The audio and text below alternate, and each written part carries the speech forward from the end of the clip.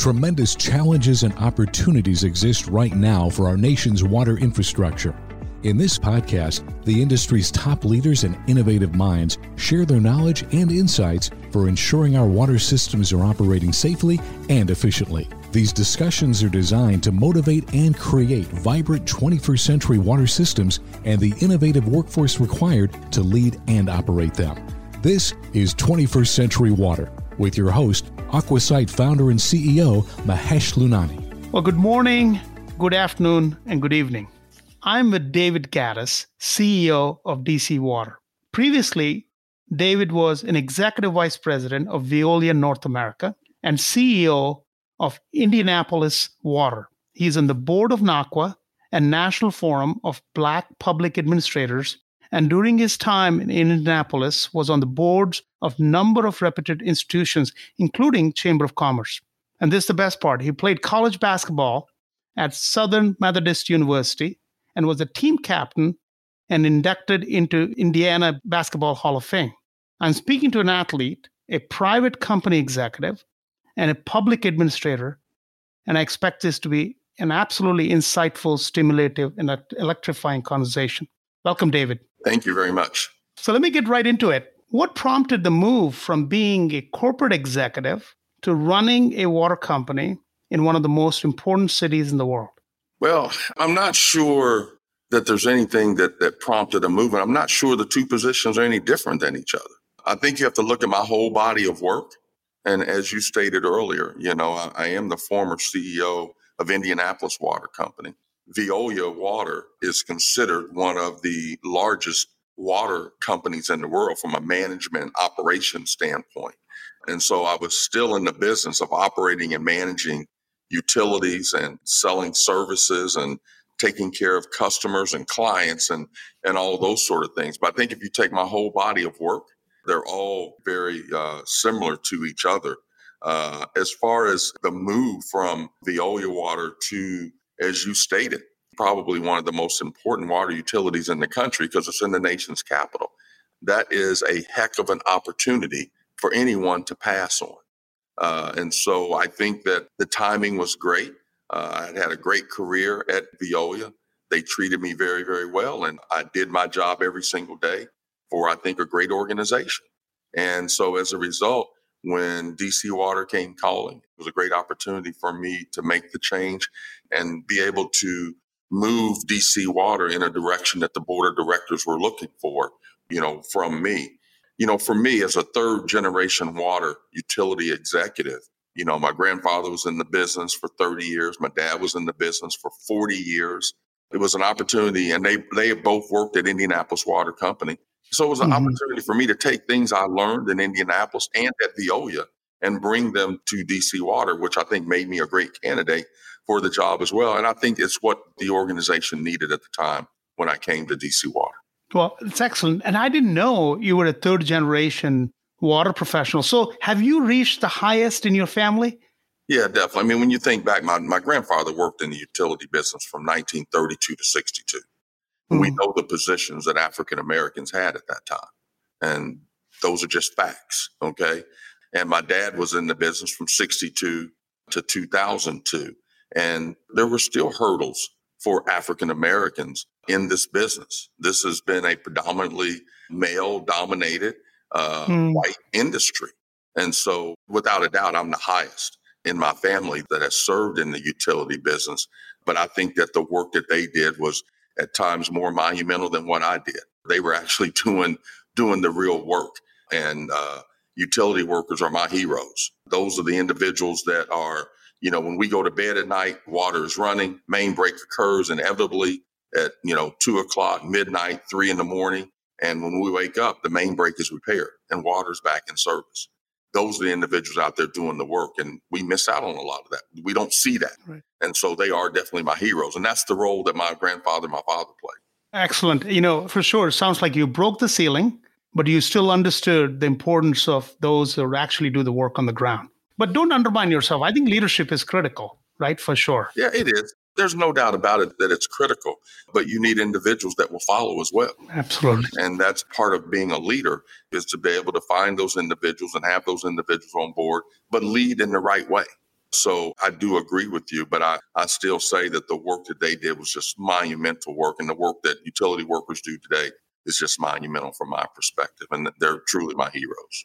Great story, great story. So I want to now talk about DC Water, because that's kind of the role you took on. Mm-hmm. Can you describe how you see DC Water, not perspective of pipes and valves and machinery? I mean, everybody talks about that, but in terms of the relationship between the infrastructure you have and the communities you serve, the businesses you empower, and the economy that your infrastructure serves. It's a different way of looking at utility. Can you describe that? Well, I've always looked at utilities in the way I'm about to describe it to you, and it's an economic engine. We are an economic engine, and we're part of that economic engine. We play a big role in that economic engine. And one of the examples I would give you is that the Anacostia River here in Washington, D.C. When I first came here 4 or 5 years ago, it was rated an F-rated river, not fishable and not swimmable. We're changing that river due to our deep tunnel project, where we are not having the excursions that we're having into the river. We have boats in the river every day picking up the trash and the garbage that comes from upstream, not that they're producing here in D.C. And as a result of that, developers came to D.C. and wanted to build on the river, on an F-rated river. And that we've changed now is fastly approaching a C-rated river because of the work that we have done here at DC Water from a sewer and stormwater management standpoint. So I see water utilities as an economic engine. Without proper water infrastructure in place and sewer infrastructure in place and quality of water in place, businesses can't grow. And so here in DC, we have the wharf, we have the Navy yards. And then also when you go over to the Potomac River, same sort of thing. If those rivers were just in really, really bad shape and you saw nothing but trash and garbage in them and excursions happening and they smelled badly, no one would build hotels and other sorts of businesses along these rivers. And so I see us at DC Water as an economic engine, but we have all of these stakeholders and all of these customers that we take care of as well. So it's hard to get away from the pipes and those sort of things, from this, but we definitely have all these things included in there. No, I mean, that's actually a really important topic you brought up, David, is the fact that most economic powerful cities, whether it's New York or DC or Miami or London or Paris, Singapore, they're all sitting on the body of water. And if you don't take care of them, you don't drive the economic engine. Right. I love the way how you look at infrastructure management. Thank you. You mentioned that, you joined DC Water because the board wanted a new vision and a new set of priorities. What are they? And how far have you come in realizing this vision? Well, I'm not totally sure that the board wanted a new vision and all of that. This was a utility that I think that many had revered in the highest regards, from the standpoint of innovation and those sort of things. I think what I brought to DC Water was a different way of running a utility. And the way that I wanted to run the utility was, first of all, was to assemble the best talent that I could, especially from at the top that worked directly for me. And so when I came here to DC Water, I assessed that team. I now have a team that's in place. I came here, there were 12 direct reports. I narrowed that down to where there's only 7 direct reports for me. So I reorganized the organization. That was the very first thing that I did, was to reorganize it from the top. And I felt like that the leadership team should look like the employees, and that the leadership team should look like the customers that we serve. And DC is a very diverse community. And as a result of that, in place we have now of the 7 direct reports, 3 of them are women, and there were no women on the senior executive team when I came. The 3 women, there's 2 individuals that are Caucasian, and then we have 3 African-American males on the team. And this team really looks like the utility, and it looks like the city that we serve. And I think that's important, that you have those sort of things in place. And so that was one of the very first things that I did. And the other thing I wanted to do, I wanted to run the utility based on KPIs. I wanted to look at those key performance indicators that other utilities are doing. We captured those through AWWA. We use them as a partner, and we're now measuring what we do here at the utility on a day-to-day basis. And when measuring some of those things, we weren't as good as we thought that we should be, or we weren't where we thought that we should be. And as a result, it allowed us to set goals. I also felt that there needed to be a strategic plan in place, one that was not just developed by staff or by the senior executive team or just developed by the board. We went out in the community and we talked to customers, we talked to board members, we talked to everyone we could talk to in developing our new strategic plan, Blueprint 2.0. We put that together, and that became our roadmap. That began to establish our goals and so forth and so on. And then we wanted to look at our responsibilities, from an operations standpoint. Who does what? How does it impact others? And then we wanted to eliminate silos. This was an organization that was a very siloed organization. Things were done in silos, and they needed to be done more in a team approach. And then I put a couple of other things in place. For example, the values that we live by every single day, being accountability. Everyone needs to be accountable for their actions and things that they do internally and also with the customers. We have to be able to trust each other. Everyone's got to be able to trust each other. The next one was teamwork, looking at the organization and looking at your team members and teammates and working together from a teamwork standpoint. And then a customer focus on the customers and the stakeholders that we have. And then there was safety. Individuals come to work every single day. And if they're healthy when they come to work, it is my job to send them back home to their loved ones in the same manner that they came to work. And that's important to me. Employees should not be getting hurt here at work. And then the well-being of all employees. And that well-being really carried over into see what we did with the pandemic. We got people out of the building ASAP. We got them into their homes. We also turned back on all individuals whose water had been turned off in DC. We turned their water back on because that's about well-being. We also didn't turn anyone off for almost 2 years if you didn't pay your bill. That's well-being because we knew that individuals needed water to wash their hands and fight the pandemic. When you look at all of those things and you put them together, we began to build what I call an organization that is focused on people, place, and pay. And first of all, when you talk about the people, hiring the best, retaining the best, and attracting the best people in the industry to come to work at DC Water. The next one is place, creating a place that everyone wants to work and be a part of what we do on a day-to-day basis. And then last but not least, pay. I wanted to make sure that everyone was fairly paid and we had a level playing field.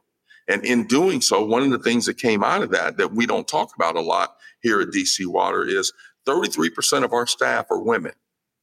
50% of the increases or the adjustments we had to make in pay, 50% of those were done for women. So we saw some of the inequities and we brought equity into place internally and externally for the organization. And I feel like that's what I was brought here to do. And we're on the right track and we're going in the right direction. David, that's an incredible busy schedule in terms of what you changed from KPI, reorganizations, bringing down silos, enhancing the pace, remix of your leadership team that reflects your utility customers, collaboration, on and on. I mean, I used to advise Fortune 500 CEOs in my past life. Mm-hmm. You talked like a Fortune 500 CEO, exactly those words. And I find it fascinating. Thank you. Every time a new CEO comes, they keep few good things, but they change few things. Now, you have honestly addressed a lot of that in the previous question, so I don't want to rehash that. But can you kind of tell me one thing that you kept because it was so good, and the one thing you really changed that you felt was a hallmark of your leadership that you brought in? What would that be? Well, first of all, you talk about change. And I think that one of the mistakes that CEOs do make is they immediately start making changes. They feel like that's their brand. What I did was I had a 90-day plan. And my 90-day plan was I didn't touch anything. I didn't change anything. I listened. I'm a people person. I walk around. My management style is to walk around and manage and sit down and talk with people. And I did that in the first 90 days. I sat, I listened, I paid attention, I watched things that went on at the authority. And after 90 days, that's when I decided, here are some of the things that I think that we need to do. One of the big things that the change that I made, you talk about the bit, is silo. I wanted to break down the silos. I wanted individuals to start, because when you make a change in your part of the organization, you have to understand it has an impact on other parts of the organization.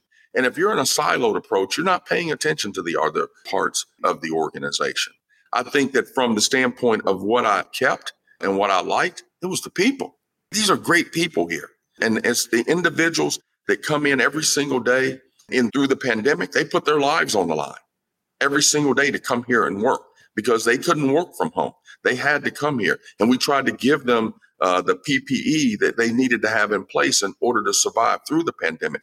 But for me, it was about getting to know the people and not changing the people. I knew I couldn't change the whole authority from top to bottom, but I wanted to look at, what's the culture? What do people want the culture to be? And that's how we came up with these values, because people said this was the culture that they wanted. And we put these values in place, and we began to socialize the values. We put the strategic plan in place, and we brought individuals in to talk to us about the strategic plan. One of the things I did was, this is not a top-down organization. We are top-down, we're bottom-up, we're sideways, we're doing it all the way across the organization. We've got a retreat coming up where it's going to be about 150 individuals that we're bringing together from DC Water, and from a leadership standpoint, from foreman all the way up to the CEO. We're going to spend time together 2 or 3 days off-site and take some time to really understand how we want the authority to go forward. And so for me, it was about listening and learning, because the individuals were already doing the work. And I wanted to keep those individuals in place, wanted to keep those individuals and motivate them and give them, the opportunity to contribute to the organization. It's really fascinating. And it's a different part of question I want to ask you. Crisis teaches you new things. As a CEO, I have become, in the last 2 years, a much more empathetic CEO. That's not an issue with you, because I can tell you had it ingrained in you. But how are you a different CEO in the last 2 years compared to pre-pandemic? Has it changed anything in you? No, without a doubt. No doubt about it. One of the things in the whole pandemic piece, I became even more sympathetic, empathetic, whatever it is that you want to call it. But being able, I think over the years and being here in DC, because DC is a different environment than Indianapolis. It just is. It's the West Coast, right. Midwest. That's why and so I've become a more open individual, more transparent than I've ever been before. So it has changed me as an individual. I have also, you hear the empathy now, but I've began to move towards understand how to be a feeler. When you begin to look at, one of the things I'm a big fan of is MBTI, to be able to understand how you communicate and how others communicate with you. So my entire team, we have taken the MBTI, we're really entrenched in it, and we understand each other. I understand my team members now, that some are what I call deliberate thinkers. They take time to think about something, and you have to draw them in. You may have to go immediately to them and just say, what's your thought? And so I've become, I think, a much better leader than when I first came here. And so I have definitely grown as a CEO and as a leader and being entrenched in our nation's capital. And so it has definitely helped me. Love it. Love it. Now, talk about investments. We are at the cusp of an historic bipartisan infrastructure funding, right? But put aside that, where are you focused operationally in capital investments in the next 5 years? Where are you putting your money? First of all, I look at us as an organization where equity has to come into play. And equity for us, it includes minority, small businesses, women-owned businesses, doing business with them, and those sort of things, and equity with our employees, but also equity from the standpoint of water quality. And that is very, very important. So when you think about water quality, one of the things you have to think about is in DC, we still have lead pipes in the ground. no one should be drinking from a lead service line. No one. Okay. So it should be zero. And so we've employed the whole lead-free DC concept. We've got about 28,000 lead service lines in the district. We're removing those service lines by 2030. That's one of the places we're putting our money. The other place is approximately 80% of our pipe that we have in the ground today is 80 plus years old. Okay. We all know in the business that the life expectancy is pretty close to that, so 100 years to 110 years, you're lucky if you get that out of a piece of pipe. But you also have corrosion in this pipe and those sort of things. And even though we're treating the water at the highest level, there still can present a water quality issue. And so we're focusing on our small diameter pipe and being able to replace and remove the small diameter pipe that we have in place. That's where we're putting our money. And then the last place that we're putting our money is that we are under a consent decree. And so under that consent decree, we built our deep tunnels, and we want to get to a point where there's zero excursions into the rivers and the streams. And so we're almost there. We'll be done in 3 to 4 years with that project, the largest project ever in the district's history from an infrastructure standpoint. And then last but not least, flooding. Flooding is a place where we are putting our money in as well. And so I currently sit on the mayor's task force regarding flooding. And so it's all of those things that we're taking a look at in operating and managing the utility and taking care of our constituents and customers and the visitors that come to DC. There's more than 20 plus million visitors that come to DC. We just had a great cherry blossom event here in DC, and all the visitors came, and we want them to be able to drink the water that we have and experience a great experience in DC. And again, we're part of that economic engine that brings individuals to DC.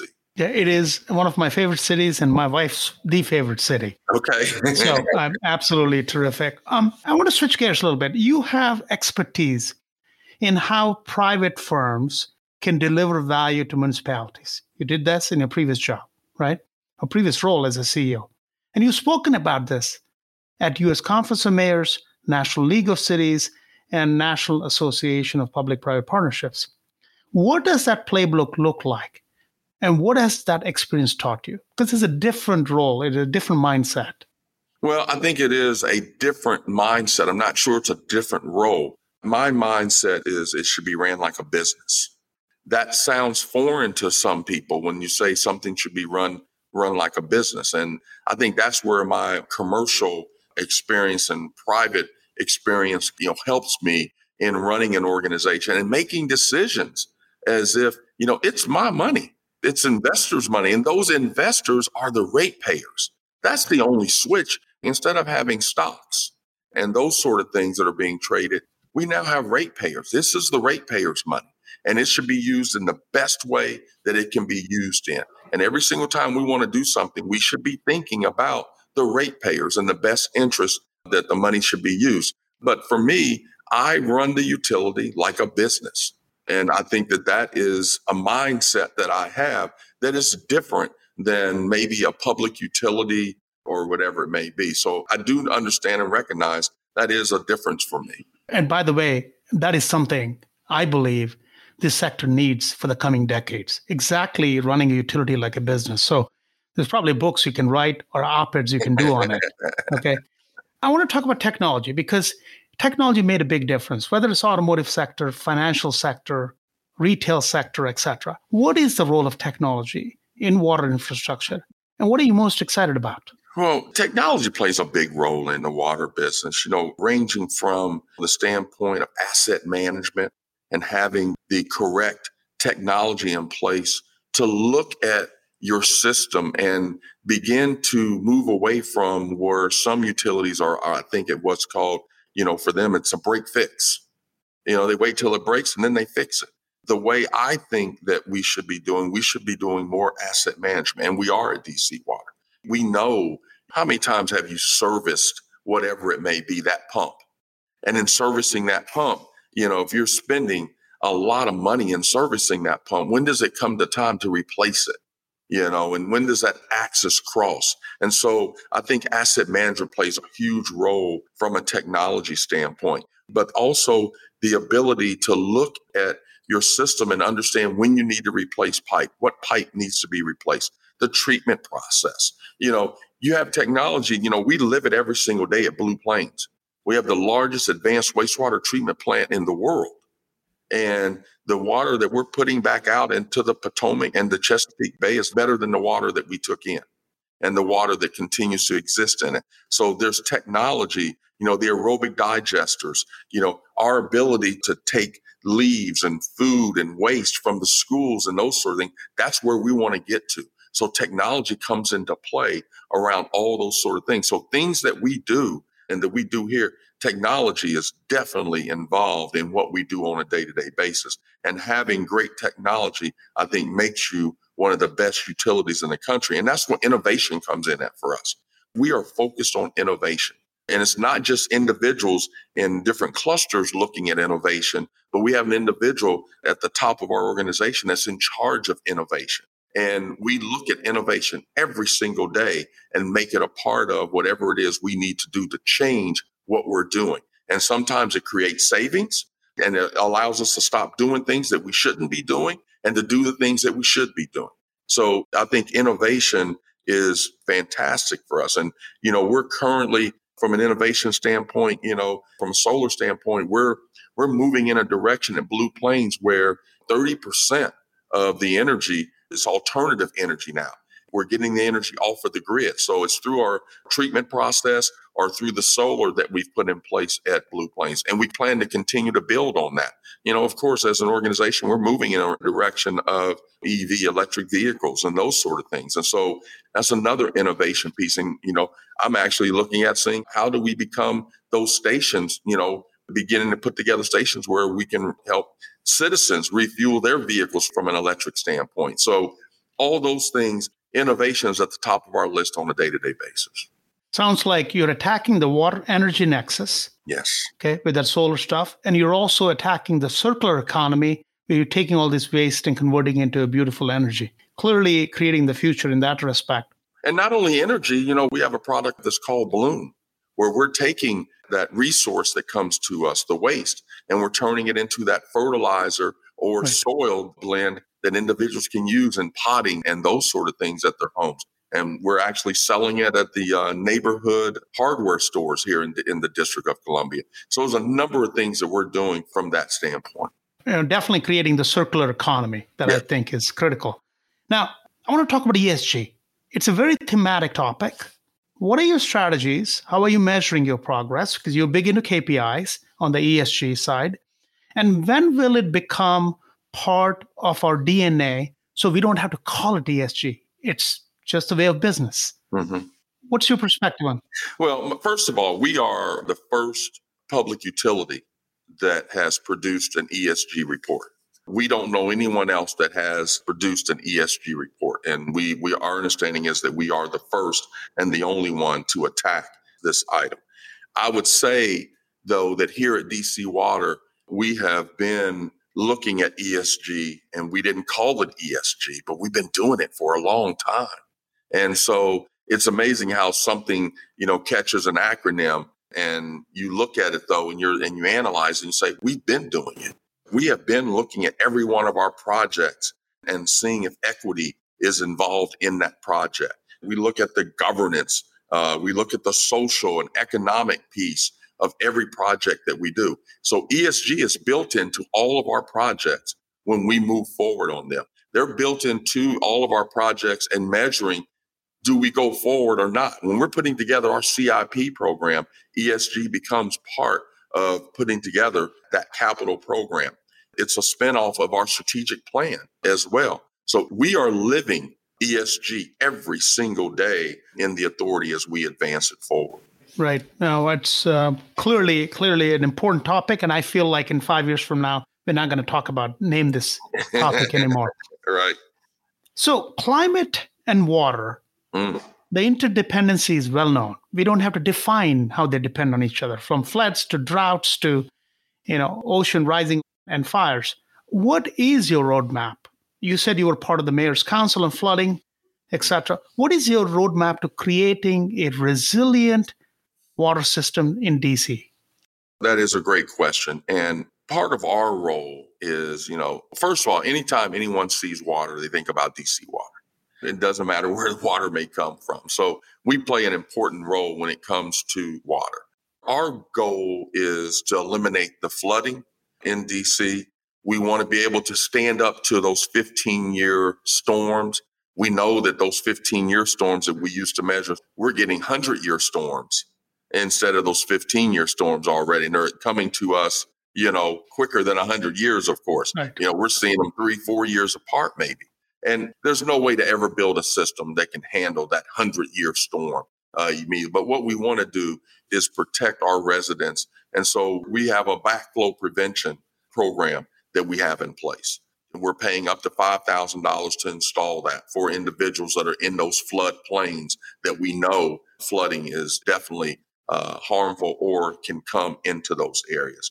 We're also looking at how can we use, and we do utilize our deep tunnels that we have in play today to help alleviate some of that flooding that occurs. So we had a storm a couple of years ago where it was just an incredible amount of rain that dropped in a 2-hour period, and it flooded parts of DC. There were other parts, though, and of course we talk about the negative things, but there were other parts of DC that would have flooded in the past if not for the deep tunnel projects that we've put in place. And so we know that we play an important role in attempting to battle floods and other changes that are occurring in the climate. And so we're working very, very hard with our Mayor Muriel Bowser. She has been a great supporter of DC Water and continues to support us. And we continue to work together with her team, DDOT, and other parts of the mayor's administration to alleviate flooding. And also DOEE, one of the chairman of our board is the director at DOEE, and he's definitely entrenched in trying to make sure that we are impactful in the community as well. Well, it's good to have an elected official fully aligned with the vision. It just makes life easy, isn't it? Definitely, yes. I want to talk about a very important word in this sector called change. Change in water, change in how utilities operate, change in how residents consume water, change in how politicians think about water infrastructure, and change in water rates, and so on. How do you drive change management in your organization? First of all, in our organization, we have not only brought change management, but it's been transformation. We look at it as transformation, and just sitting down and when we're talking with, our employees or when we're talking with elected officials, council members and the mayor, we've employed what I think should be deemed change management and also, transformation. And transformation is strong. Transformation is tough as well. And it takes a lot of work when you're transforming an organization versus just changing an organization. Changing to me is just maybe a twisting of the knob. Transformation is huge. Transformation is walking out on that plank and taking a risk and taking chances and those sort of things. And transformation takes a lot of what I call transparency, and for individuals to understand where you're trying to go with the organization, where you're trying to guide the organization to. And at the beginning of transformation, it can look as if, things are a little wobbly, but once you get everybody focused on transformation and what their goal is, and from an operational standpoint, it works. And we have done that. We have transformed this authority into an authority. For example, we do things with a carrot versus a stick. We work together as an organization. That was transformation. People operated and treated people in a different manner than what I think that people should be treated. I'm not saying one's right or wrong. It's just what I believe. And I believe that individuals should use a carrot versus a stick.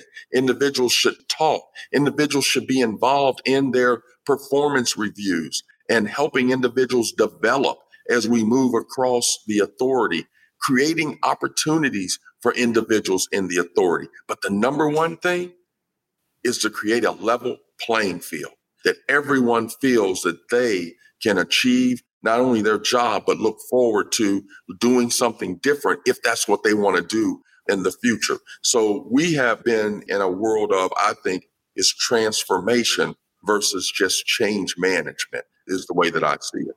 Right. So I should have asked a different question then. Okay. How are you transforming the sector? Then how are you changing? Yeah, well, but it is a strong word. It is a strong word. I agree with you. It is strong. And, one of the ways, which I talked about them earlier, but one of them is about being able to build a culture and have a culture in place that everyone can live with, being able to have values in place that everyone understands and that they can adhere to, being able to have that strategic plan in place, to have an executive team in place that understands where the organization wants to go, being able to socialize all of these things throughout the organization. I've seen a lot of organizations have great ideas, but those ideas only stay at the top and only the people at the top know about them.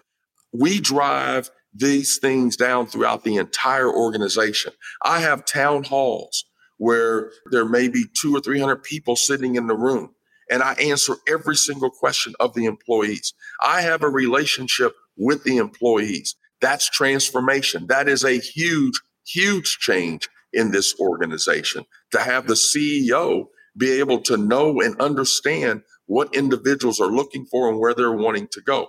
I am connected with this organization. And for me, that's one of the things that I think is different than what we've had in the past here at DC Water. Right. No, fascinating. Which actually leads me to my next question.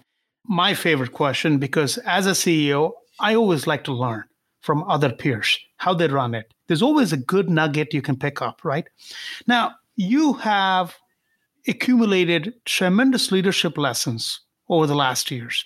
Can you kind of describe, and I'm going to keep it really crisp on your side, what are the top 3 lessons that you've learned that can be given as a guidance to a leader who wants to run an infrastructure business, water infrastructure business? What would that be, David? For me, I would take the label off of it, a water infrastructure business, and it's to run a business and to be a leader of people. You asked for 3.